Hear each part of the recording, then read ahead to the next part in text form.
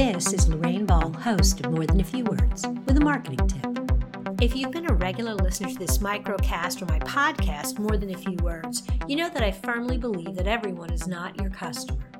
And while some people might become customers sometime in the future, there are some people who never will. And so you need to narrow down to a niche. But even if you've narrowed your market and have a well-defined target audience, your customers are not all the same. Some are casual buyers and others are rabid fans. And some only care about your sales and promotions, while some are frequent buyers regardless of the price.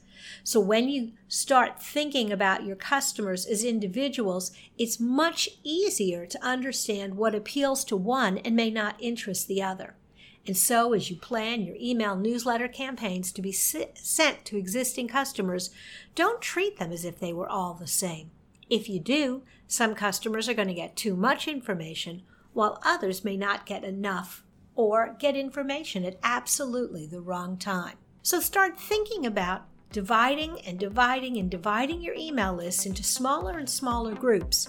Yes, it does take a little longer to deliver the campaigns, but the results are worth it. If you've enjoyed today's Marketing Minute, be sure to look for longer episodes of More Than a Few Words, wherever you listen to podcasts.